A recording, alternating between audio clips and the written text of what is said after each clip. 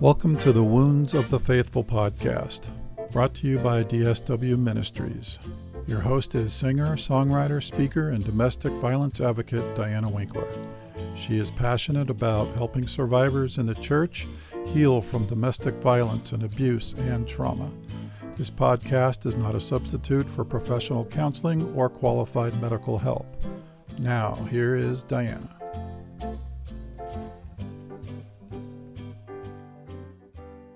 Hello, everyone. We have a different kind of episode today, one that I think you will find very interesting and useful. We're going to talk about self-defense and how not to be a victim. I am recording this episode from my martial arts room for fun. You'll like Doug's stories if you are in the military. I'm going to introduce our guest. My guest today is Sergeant Doug Sutter. He's the award-winning author of One Less Victim, a prevention guide. He draws on his background, education, and vast life experience to write books that change his readers' lives. He's worked as a crime reporter, UN peacekeeping soldier, paratrooper, and kickboxing title champion. He's studied martial arts for over 20 years.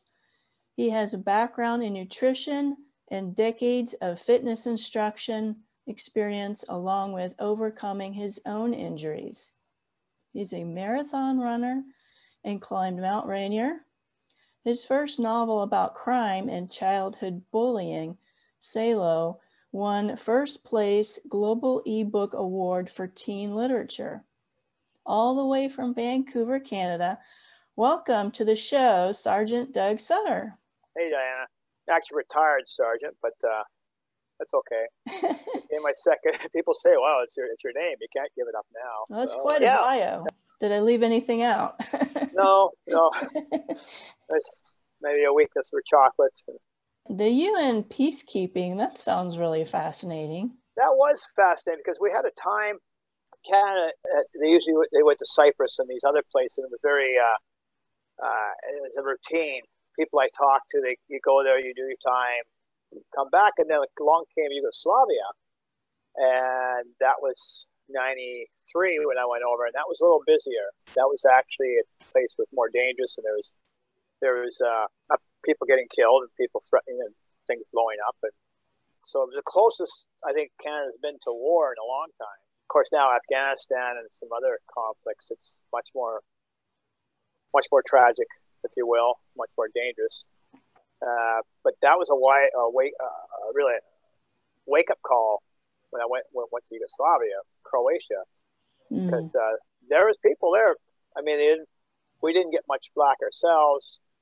Occasionally, the vehicle would hit a mine, or get shot at, or threatened. But it was still, you get there, the smells, you'd see that's what the very sad thing was. It's not so much people fighting killed, but the aftermath. I see these destroyed, really nice houses. They're all destroyed and bullet holes everywhere and broken glass. But there's still a lot of humanity there. And that's what I found very fascinating. There's still hope and people growing things and putting together little farms and doing what they can. And I was always touched by that. It wasn't total, they were still didn't give up kind of thing. So that was interesting. Sure, it taught me a lot about staying safe. In the military, we have the idea of you have your perimeter, and you have your patrolling, and I kind of brought some of that back with me when I came back to Canada. I was living in Winnipeg, and same thing. I was very hyper alert and very cautious of my surroundings, and then that's when I started getting into thinking about the whole thing about victims and crime victims. That peacekeeping was a good thing. It was a good time. No, it wasn't a party, but you had to be a soldier, you had to be town sheriff, you had to be human to people too. And what I thought was fascinating was the door kickers. They would forcefully go into a place, confiscate the weapons, whereas the guy who got the most weapons that I knew was our cook. Wow. The cook got more weapons than anyone else. He was He Nice. was no, he was a really cool guy, man. When he went on holidays, we really missed him. But he would and they would hire the local people to work in the kitchen, and at night he would drive them home. Well, of course, you can't just go and drop them off without having a few drops of, shots of Sklepovich, they called it. People loved him. He got to know them, and they would run out and give him rifles. That was a good lesson. You'd be very forceful and invasive to people, but just by being friendly and professional. Boy, I definitely don't have that skill. I can't imagine being in that environment. Well, yeah, you do it. I thought that was pretty cool. People I talked to, and they would liaison. I would do trade sometimes. I would buy things from them, maybe different badges, and we were allowed the cigarettes. But I would always, oh hi, how are you doing, my friend? Oh yeah, blah blah blah. And you play a bit, debate on how much to buy that for, and always give them a little more, and just to be friendly. And then after a while, I thought, okay, well, hope they won't shoot me. You might recognize me down the road. But even then, it was still, there's people in a tough spot, having a hard time.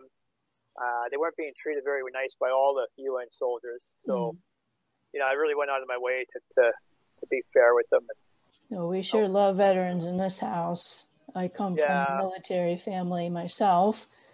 My dad's a Navy Vietnam vet, and I got 2 siblings that are Air Force vets and 2 Marine cousins. My brother-in-law is an Army helicopter repairman. He's been to Afghanistan countless times, at least 5 tours. Absolutely. And would you say there's a lot of abuse and PTSD in the military? Oh, geez. When I came back, I was a little wrapped tight. And I have to admit, when I had to go teach recruits, and I was probably a little less than friendly. I never abused them physically or whatever, but I ran them hard. Yeah, there was, I talked to a local police up in, I don't know if you know where Winnipeg is, just north Dakota. But I talked to police. He said, oh, yeah, he was constantly being called to families because there's a domestic problem for the soldiers who went overseas. It's an interesting point because after the Second World War, there was a section of Winnipeg that was put aside for some of the Japanese prisoner of war veterans. My friend's dad had spent time in a Japanese prison war camp, and his brother, my friend's uncle, Gordon Bell, he died there, and there's a school named after him in Winnipeg. But anyway, there's a certain area in northern Winnipeg that was for these former prisoners, and it was apparently quite common to see, women with black eyes and kids being neglected. Mm-hmm. I used to do a swim down in Bellingham to raise awareness for veterans who've taken their lives, and I represent about 3 Canadian family or soldiers, and every time there was American soldier took his life, and we'd do the swim, and then we'd lower the flag and present it to the family, and it gave some people closure. The biggest thing I found is with like Winnipeg is far better than Vancouver for recognizing their military, and I love it going down the States. I've trained in Fort Bragg, I've trained Fort Knox, I've trained Fort Lewis. And you go there, and people and they're very open to, oh yeah, sit yourself down. Hey, what do you want there? And I'm not used to that kind of treatment. But I've always been, I find a real difference. I go down south, we call it, and I've always been really treated well. I really appreciate that. Wherever I go, I just flash the military ID, and right away you get a much warmer welcome than up here. Oh. So it's interesting too. We talk about the PTSD, and a lot of the people I've known, there's always a background, Mm-hmm. and I theories, but I've noticed the guys who I've known taking their lives. I've been to like 5 funerals; they're all suicides. Oh. And I trained 3 of them, and it was really heartbreaking because kind of you put part of yourself into someone when you train them. Mm-hmm. But yeah, you got to know them, and they already had problems before they even came to the military. I'm sorry to say, this is my experience. I don't want to, forgive me if I misdiagnosed someone else, but I noticed that there's already problems going on. One individual took his life, but then I knew his sister, and then I ran into a former lawyer who knew him, and he was already questioning his manhood. Sometimes Right. I know myself, I've had situations outside the military or even there, and you go, gee, I could have helped that person more. I could have done this. And I noticed there's that guilt with a lot of soldiers suffering PTSD or emergency workers. Yeah, it's a tough one because Second World War, they came back and people accepted them. Away you went. You go to Israel, they have something like 1% PTSD because that society is very supportive of their military. I actually met a guy from the Israeli Defense Force, and he was involved. Or what was a bomb went off, and one of his relatives were killed, and he talked about it, but he wasn't as stricken. I mean, he was sad and it hurt him, but it wasn't as stricken as someone say from. Yeah, we were just in Israel in November before this pandemic hit.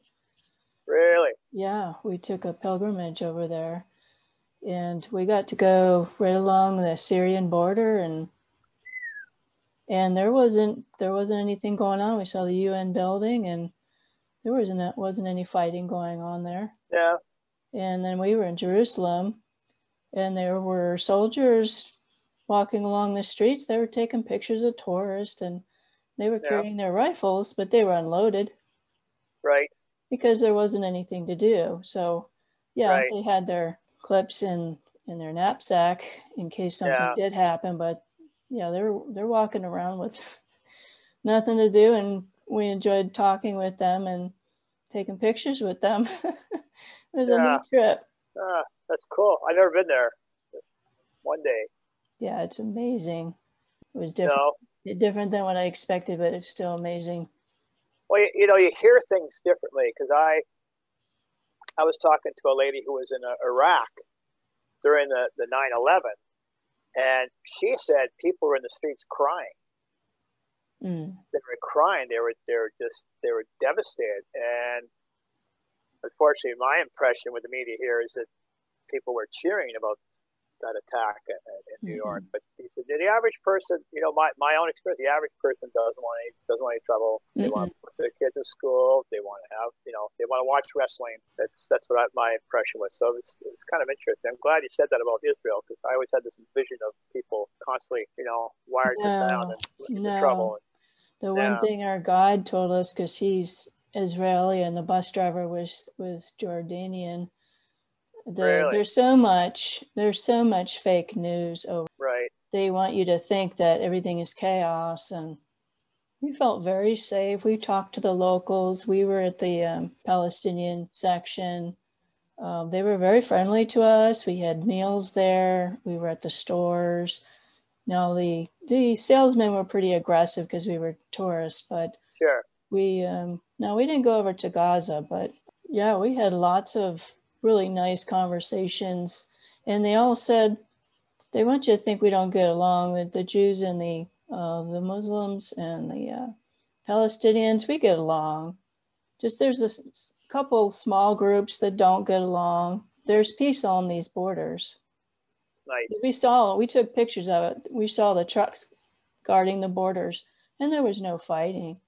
Right. So I tell people that all the time. Don't listen to what the news said. It's not utter chaos everywhere. It's just there's little sections of different parts of the country that, they got the troublemakers. So that's good to hear. Oh, I remember years ago going to Mexico, and there was someone who was attacked in an elevator, whatever. And I go, well, wait a minute. There's more problems here in Vancouver, even though it's a fairly safe city, than down. I went down to Puerto Vallarta, and it was fine. Same in Croatia. I remember guys getting mugged, and we went on leave 72 hours. But you know what? And they were making fun of the locals, and you wonder why you got rolled. So I found that too in my military service.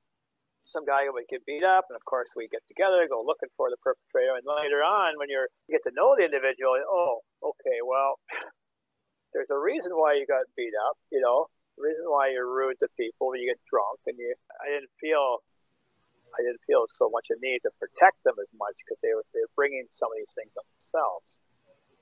And that's what I noticed. Like you're in the martial arts, and I've done a training, and there's when you get in that situation, you're already punching, kicking, rolling around, choking. You're already engaged. Whereas the military, I want to prevent that.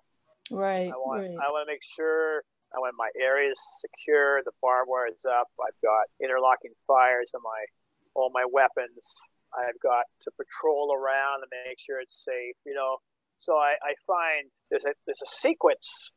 I don't know your experience. I grew up in a place called Surrey, BC, and I was beat up quite a bit when I was younger. Always trying to fight up the food chain, when you're underweight. But there's a process, and this is, I found the same thing with whether you gain cons or beat up or robbed. There's a process, and there's a guy, Mark McYoung, who writes a series, and he talks of 5 steps. And he says first is an intention. There's just bad people out there, and they actually think they're looking for the opportunity.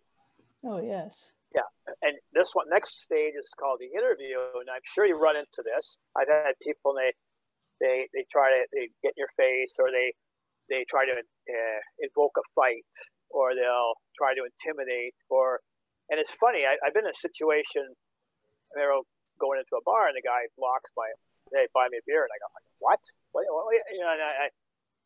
And he backed down, and I go, oh yeah, okay. Later on, I thought about it. That, he was testing the waters, because then later on, so it goes like this. So if you could beat the first stage, like I've been down, town when I was a younger man, of course, a little more aggressive, and front them, or you invade the space and you de-escalate the situation right away, and then so you don't have to get to the next stage, which is positioning, and that's unfortunately people that wear earbuds, walking down dark alleys, or with their face in the phone. Thank you. Yes, and and then they get surrounded, and they get the part where they're surrounded or isolated, and now, you're in big trouble. Exactly, and I've talked to people. And now they got 4 people around them. Well, okay, Bruce Lee, even if you're good, you're still at a disadvantage. I have my Bruce Lee shirt on today. Oh, well, excuse me. Oh, no. No disrespect, Mr. Lee, but you're in a situation, and they're not a fight.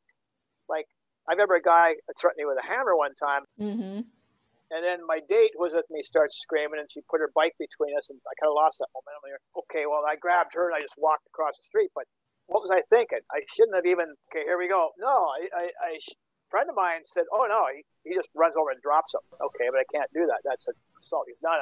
Yeah. He said, at 1 a.m, if someone comes up to you, asking for a cigarette, and starts swearing at you, they're not there to be friends. Right. So this is where a more aggressive character was talking. He said, no, I just right off the get-go, boom.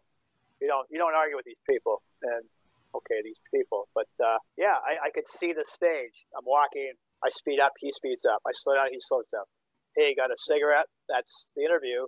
And how I answer, then he starts yelling and takes out a hammer and starts screaming. And what we're trained to do as martial artists, we square off, Then we do our, we're very fair. We're very, and we're not even thinking. Whereas an enemy in the military, you do an ambush or you do a raid. There is no we're not in the days of Napoleon when we meet on the battlefield.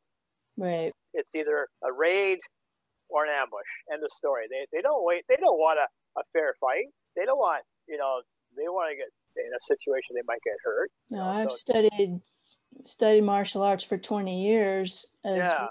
But you know what? I have never had to use my martial arts. The physical stuff. I've been followed. I've been followed several times. I've been flashed. And no way. Yeah. Sorry. I've been in that stage where they're seeing if they can go to the next stage. Right. Well, most of the time I've been able to escape either by screaming and running away. Right. Or I'm aware of my situation and I can see something brewing. You know? So I have never had to use them, but I think those kind of qualities are what we need anyway to avoid those situations. I had a guidance counselor in grade school. He groomed me. And I would just go to him, and I was in 7th grade, and he would groom me. And eventually he decided to put his hand on my crotch when I was in his office, and he had always had the door shut. And Right. he had, done a few things to see if I would let him do certain stuff. Right. Well, one day, he put his hand on my crotch, and I stood up, and I said, I have to go, and I left. And I had to walk home, unfortunately. But I told my parents, and they told the school, and thank God everybody believed me. Right. But, it certainly could have gone farther than it did. But I was able to get out of there just by saying no and running away, and really grateful for that. But yeah, so that's an example of where you're talking about that preliminary stage when they're putting out their feelers to see if they can get away. Wow. Well, I'm sorry you went through that. Sorry, really. Wow. I know two real hard guys. Mm-hmm. One, a friend of mine, we went over to Hong Kong. We were doing the martial arts tournament, and there you wear bag gloves, 4-ounce gloves. Mm-hmm. And it hurts. It hurts a lot more than 8-ounce. But I saw him put down this guy with 3. Wham, wham, wham. Later on, it came out that he had been molested by a priest when he was a kid. Oh. And I know. And he's had these meltdowns since then. And I know where he's disappeared to. And the other guy I trained with, like, freaking hard. I mean, he's got these baseball bat forearms. Like, it's this nasty character. But again, we're drinking beer one time, and he was a talented artist, and he went to very famous it's called Emily Carr School, and sure enough, he wasn't molested, but someone tried to. And so I'm glad you got out of that. You had the feeling of self, because up here we had out the East Coast in Newfoundland, a Mount Cashel orphanage. I'll be quick with this one, but there was a priest there called Brother English, and he had molested kids. And what happened? The Catholics moved him out to the West Coast, St. Thomas More School, highly prestigious private school. That guy I read about Brother English. Didn't anyone know? And he said even as a kid, it was common knowledge not to be in the room alone with Brother English. I said, well, didn't you tell your mom? And he said, well, no, you can't, because he was Czechoslovakian from the old country, and teachers always right, priests were always right, doctors. And he said, you just didn't say anything, you just stayed clear. Oh my gosh, because mind you, Frank, talked about it. Well, you never questioned them because they were. So I think the best thing, it's a good book. Gavin De Becker talks about allowing children to make judgment calls, approach adults who they can instinctively trust. And I'm trying to do that with my own daughter. I'm a divorced dad, but I constantly, what do you think of that, honey? And she'll sit there, we'll be eating McDonald's. Dad, it's a bad man there. Okay, what makes you say that? Self-trust. That's the big thing. It's self-trust. Because I know as a kid, at one time, geez, I have flashbacks now. I remember going to the bus station, and some guy offered me a ride, and I in my head, I said, this doesn't happen. Why would, but I said, I was tired. And sure enough, I got in the car, we're going over, there's a bridge, and then he started coming on to me, grabbed my leg and whatnot, and I said, well, no, pull over here, and I bailed out right away. But I was 15, and, the last thing you want to do is tell my mother that, I don't basically a homosexual assault. Like, you already have your self-doubts as a kid. Mm-hmm. And so it was really, I didn't say anything. I mentioned some friends, and they kind of laughed it off. But right away, there's well, what will you do and take a ride from strangers? Blah, blah, there's all these things that you're scared and ashamed of. Well, they blame you for what the perpetrator did. Exactly. Yes. Yeah. And there is that feeling. You often, I've talked to people, in the bar fight, and they, well, what did I do wrong? This. Well, no, the predator was there already. Mm-hmm. They woke up that morning, decided they're going to try to hurt me. And I've been in a situation, too, where I became a paratrooper, 40 pounds heavier, martial arts, situated, boom, I put this guy in. But it was kind of almost consensual, hostile males. We used to get in barrack fights, but boom, and then that was the end of it. And okay, see you later, and nothing else was done. But there's the other individuals who they're looking for trouble. They back down really fast when they find out they might get hurt. See, that's the other thing is, can they get away with it, and then can they get away? Mm-hmm. So that's the real cool thing about learning jiu-jitsu. Like, even if you're getting the worst of it, I never actually getting the worst of it one time. It's kind of my fault, but that's when I was younger. But you tie up at least you hold on until help comes. So that another stage where they know they can't get away. So there's don't get into the fight. If you are, finish it. You do get away, but also you get in a situation where they're trapped, and they don't like that right away. So. and they even think they will get trapped. They won't engage because there's no one of that. And I remember a friend of mine. He's a lawyer. He used to be a bouncer. He was on the SkyTrain one day, and he said, "Yeah, these guys are bragging how poor they beat someone up." And there he is in a suit, briefcase, and finally stands up. And he goes over and just lays into all of them. He tells them, "Right now, take all your," and they just shut right up and back down. So that was kind of good on him, but. Why would you brag about something like that? I've heard that on the bus. I hear these kids bragging about ganging up on someone. That there's a different something going on nowadays. That would never be bragging rights to me. I mean, I'd want to be able to say that I maybe defeated several people, or I defeated someone larger. I would never brag about how several of us got over in there and just laying kicking someone. I heard a young girl talk about that. Oh yeah, my friend's in trouble. I'm in there kicking them on the ground. Oh my gosh, you're kidding me. We've got these, martial arts movies and the superhero movies, and I've got my favorites. I love John Wick. I love my Bruce Lee movies, and Ip Man. They have some really great fight scenes, but a lot of people they take martial arts so they can look tough and be a butt kicker. Right. I mean, but that's not how life really is. No. In the movies, it's totally different than a real fight on the street. So what's the difference between martial arts and self-defense? Well, have you ever seen the movie Seven Samurai? Yes. Yes, there's a scene there where they go into a doorway, and there's one. He goes there, and there's someone there testing them, right? So he starts fighting, but there's one, that real shrewd guy. He just goes there, he looks, he doesn't go in, and I thought, wow, that's higher. That's self-defense. And it's no, that's the self-defense. I mean, I remember patrolling down the road, and the crickets stopped chirping. I'm like, okay, you know what? Not today. Turned around, went back, because it just gave me the creeps, and there was no objective. We were just patrolling. So yeah, you're very smart. And later on, you don't know what you avoided, but that's the difference. And then there's fighting, which is the free for all. They're the people that whatever reason.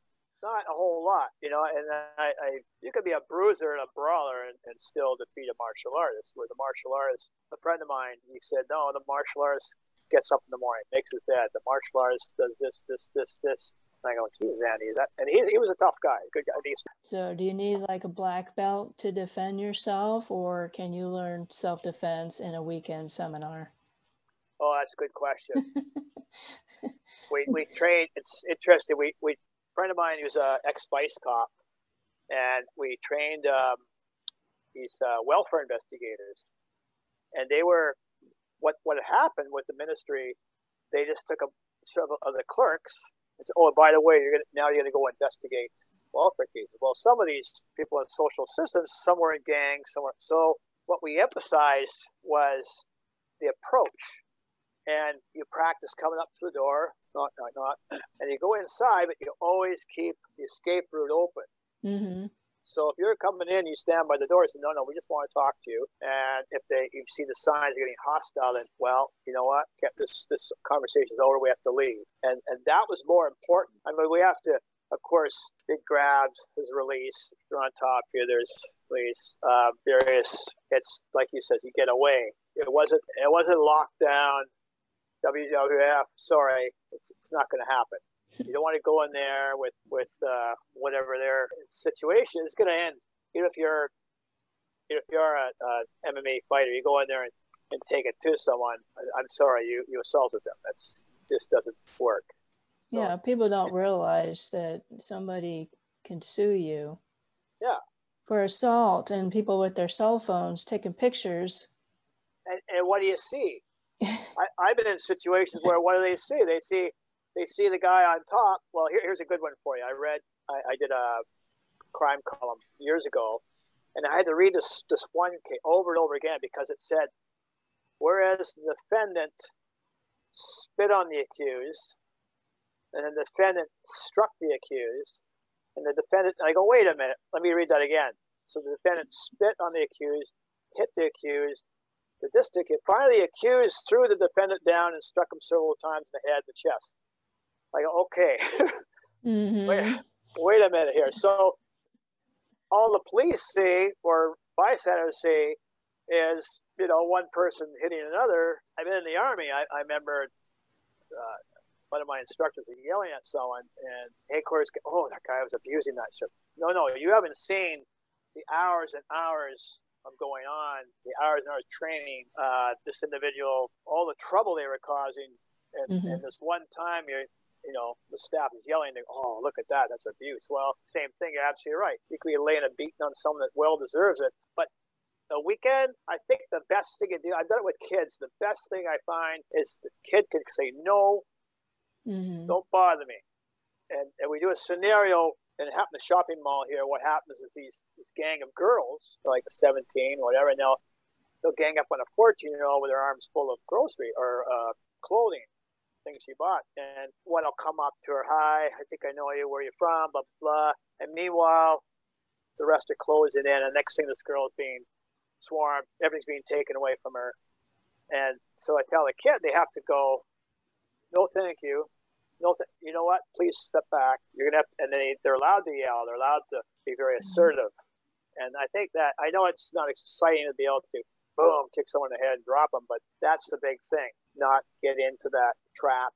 Looking up, being confident of yourself, having some self-worth. Even though someone who goes to the karate mill school, they're still walking straighter. They look more confident, less of a victim. Exactly. Whereas if you're kind of defeated, head down, shoulders down, instinctively, you look like a victim, I'm sorry to say. I started reading your book, but I didn't get to finish it yet. Oh, well, thank you. I totally agree with what you've written in there. What inspired you to write One Less Victim? Well, I was in university, and I saw this. I went to this talk by Robert Ressler, and he was this FBI profiler, and he had interviewed all these serial killers like John Wayne Gacy and Jeffrey Dahmer and all that. And I thought this was really fascinating. And he talked about, their backgrounds. And I thought, okay, but what about the victim? Why didn't anyone ask about what makes some people more susceptible? So I started asking around and interviewing psychologists. And I talked to victim services one time, and right away they said, no, you can't say that. And I said, okay. And then it's interesting because the lady called me back about 3 days later and said, there's something to that. Because I noticed the same people keep getting assaulted, the same people keep getting in trouble. So that's why I started looking into it. And case in point, teenagers tend to get assaulted about 3 times more often than adults. Oh yeah. But they don't report it. I know I was almost mugged twice in a local park here. Fortunately, I can run quick, but I didn't want to tell my mother that. They wouldn't let you go out on you. If you're from a different ethnic background, if your family moves around a lot, if you're single-parent family, generally speaking, about age 15, grade 9, you're more of a target to be picked up. Generally speaking. Sorry, just a fact of life. Males are assaulted more than females, except for sexual assault, of course. But here's an interesting one. These fast food workers and like your 7-Elevens and that, they're 4 times more likely to be assaulted or injured than many law enforcement. Wow, I didn't know that. Yeah. Well, there's one statistic, and these poor, I feel for these people because, it's not only you're working bad hours, usually a bad part of town, low wages, and you're susceptible to this thing. So, yeah, there's certain things we can control. We decide where we want to live. We decide how we conduct ourselves. We decide our staying positive, good health. Of course, martial arts is so great, though. Martial arts, I remember in a bad time, I just trained. It gave me that outlet. It gave me a confidence. It gave me that coordination. I just can't say enough about good things about martial arts. Oh yeah, people don't realize that it teaches you more than just the physical, how to punch or kick. We all watched The Karate Kid. At least I did as a child, and it's like we all wanted to be in karate class because we wanted to kick somebody's butt, or there was a bully in the school. But martial arts teaches you so many things. Patience and hard work, and yes, confidence and respect. Yes, yeah. I remember a friend running a kids class, and they had to come in and they had to recite the rules. And I remember going up there with it, and you had asked, "Did you make your bed this morning?" If you didn't, we're all doing push-ups. Were you good to your brother and sister? Oh, well, here we go. We're doing more. Like, I think there's a lot to be said for that. I found that, especially the classical martial arts, they follow that. I was looking at the European martial arts, sword fighting and pugilism, and they were expected to be good citizens. Mm-hmm. You couldn't be a thug. You were expected to do charitable things. You're expected to help the infirm. You're expected to be an upstanding citizen. And that's what I admire about classical martial arts. I know a dragon style. He's also a chiropractor, this Sifu, and he was telling me, he says, there's a combative side of your forms. He says there's a health side, body alignment. And then there's a human side. You want to kind of show off. You want to demonstrate.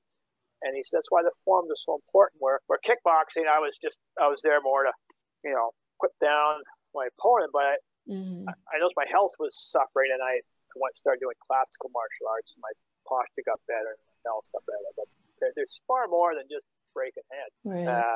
So we have primarily an audience of survivors of abuse. Right. One of my favorite books out there is The Gift of Fear. Have you read that? Gavin de Becker. Oh, that is like awesome. The best book about just trust your spidey sense, Exactly. Just, you get those butterflies in your stomach or the hair stands up on the back of your head. There's something wrong. Well, you don't have to be nice to whoever's standing there trying to help you with your groceries. Well, the good people recognize that. I noticed I lived in a core in Vancouver. It was kind of rundown places. I remember seeing 2 cars set on fire, and I've seen they had various gang fights and stuff. But I remember people trying to get into my building, and I said, "No, I can't let you in." And good people says, "I understand. I'll phone my friend." But there's a hostile ones, and you had to do this confrontation. You had to do a little, send them on their way. But generally speaking, you're right. If someone comes by and they say, "I want to help with the groceries," say, "No, thank you," the good people will say. And that's Gavin de Becker talks about that. He talks about remember that one case? Mm-hmm. The guy comes by, grabs the grocery bag. Police says it's okay, and he goes, "No, we have a hungry cat. We have to feed." He was waiting at the bottom of the stairs in the dark. Yeah. Okay. Hello. But I noticed that with the we. Yeah. And a friend of mine says, "What do you mean we?" Like this whole, they have this thing we're trying to buy. And it's interesting because the police, I talked to the negotiator, and when they try to talk someone out of committing suicide, they try to get that same bond, we. And then the other ones that's a loan sharking, they try to, "Well, I'm doing you a favor. You can at least let me in. Well, I drove you home from the bar. At least let me in for a drink." Like they got this, they're trying to put leverage on you. Mm-hmm. And one of my students in school, she was in a car and it got out. The guy tried to do that. She turned around and gave him a back fist, spinning back fist. Nice. God bless her. Yeah, it made me so proud. But she was talking the same thing. Friend of a friend, offered a ride, not so good. But she got out. She handled herself good. But what's the other one? Not taking no. Yes. That's a big one. No, you don't understand. I like the response I like using is, "Oh, must be the acoustics or something." I thought I said no. They go, "Well, blah, blah." No, hold on. Actually, I just said no. And they and they start backplaying. And well, yeah. No, you ever been in a timeshare presentation? Oh my gosh. Say no. Yeah. You wind up saying no about 50 times, and they don't listen. It's like. No, they got leverage on them too, though. Mm-hmm. But brilliant book. Gavin de Becker's Gift of Fear. Absolutely brilliant. Yes, I have that on my shelf. I think I gave a copy to a friend of mine, but yeah, that is standard reading. Everybody should read that. Yeah. And your book is a perfect complement to that Gift of Fear book as well, because it just goes over all the basics, everything you need to be safe. And yeah, thank you. All these different profiles of people, and you talk about, well, what can a victim do to break the cycle? They're always getting scammed. They're always a victim of crime or a victim of abuse. How can they break that cycle? You know, I was listening to Jordan Peterson, and he made a good point. He's one of the biggest bullies we deal with are ourselves, and people forget to be good to themselves. Mm-hmm. I'm sure you've been through this. I know we're always taught in the military mission, team, self, and you do as a leader. You make sure your team is well fed, well rested, ready to go. And I remember one time came by and says, "Yeah, sorry, what about yourself?" I go, "I don't do that. You know." I said, "Forget it. We're good." No. He says, "What about you?" And I said, "Well, it doesn't matter. We're good to go. I got no.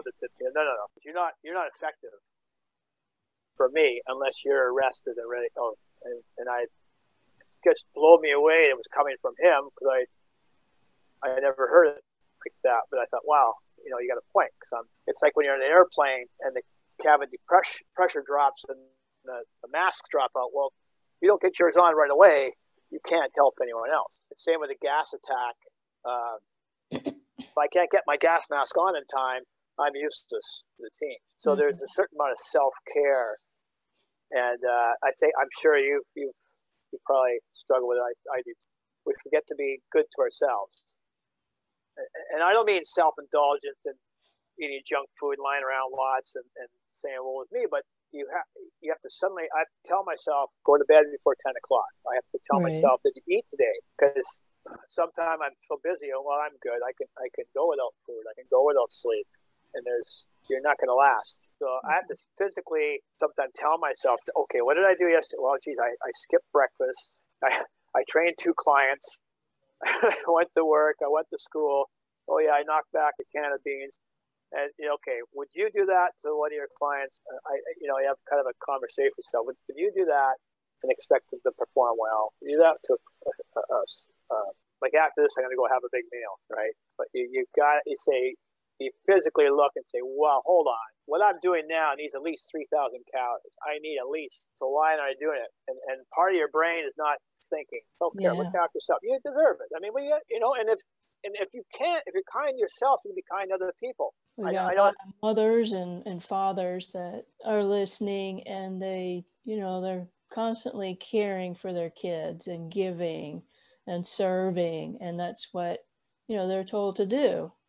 And they don't ever take time out for themselves. Well, I need to eat nutritious food. And like you say, you need to get enough sleep. You need to, take a bubble bath once in a while. Because otherwise you're not going to be able to help your children. No. You're going to be able to serve anybody in the community, either your church, your school, the people you coach. Yes. Well, you'll see fitness trainers and they're burned out, they're overweight, they're tired, and because they're overworked. That's a very good point to serve your community as well, looking after yourself. Yeah. I like seeing, I remember my father died when I was 5, and then I remember working at the factory at night.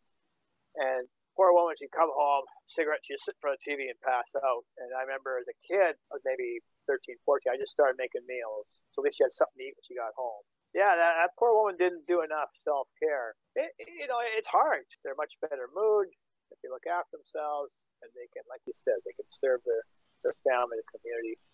And I've seen that with repeat crime victims. They lock themselves in. They're very, I don't know, they have a strange sense of priorities. Well, they don't think they deserve to be treated with respect. Thank you. Yes. They don't and you do. Deserving of, being treated like a human being.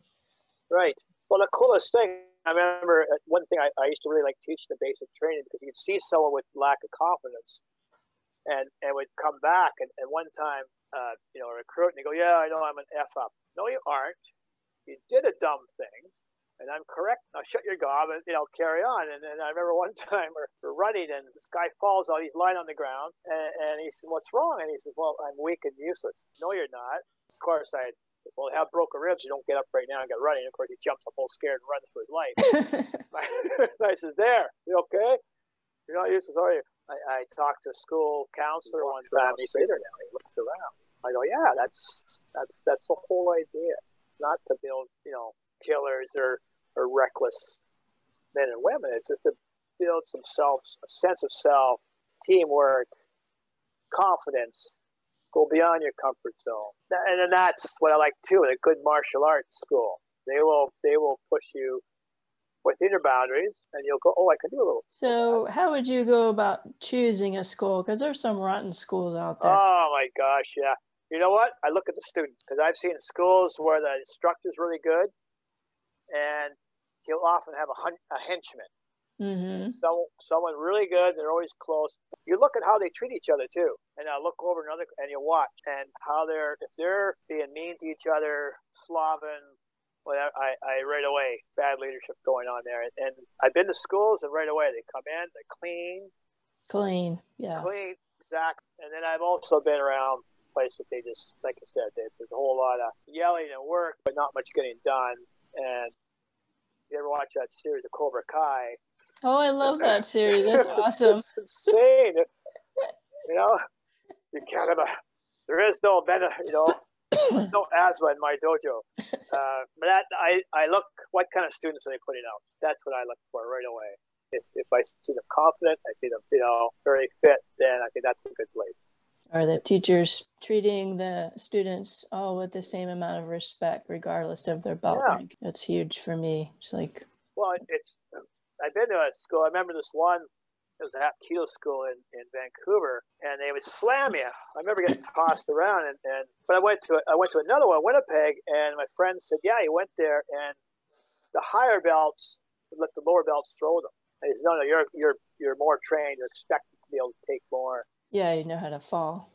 So they were there, but I've seen other schools where they're just waiting to start picking on the newcomer, and that's not so cool. But not abusive, because I've gone to places where they're slamming you around, and I remember one time I got tired of it, and I grabbed this guy, big guy, I caught him by the tricep, and he throws me down, and I yanked on the way down, and I heard him yelp, and then he didn't want to have me a partner anymore, but I just got tired of it.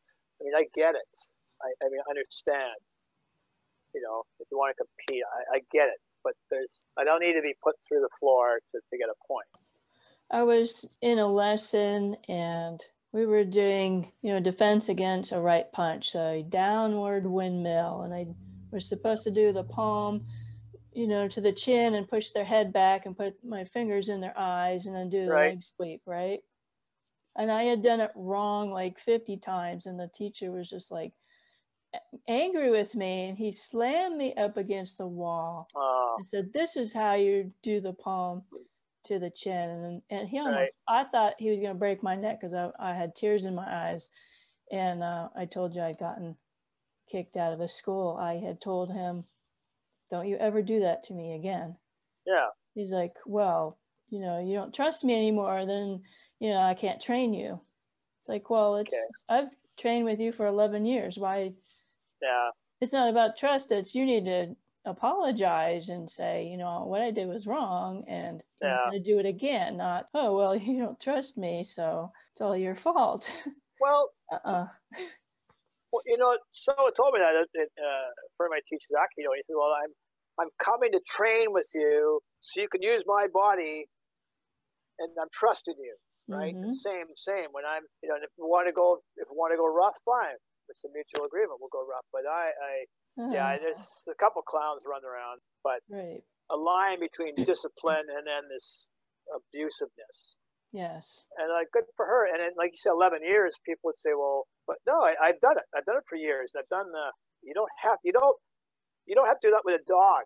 I did dog training. A dog will attack someone or defend its owner without being beaten. My friend has 2 German Shepherds. Yes, and I had 2 as well. Yeah, but so weird going to their place, and they're jumping around me. And I thought, that dog could take my arm off, but he likes me, and I like him. Mm-hmm. But he never had to beat that dog to make it tough. He never had to. Let's review here. So what are some actionable things that our listeners can do to be safer and defend themselves? Let's go. All right.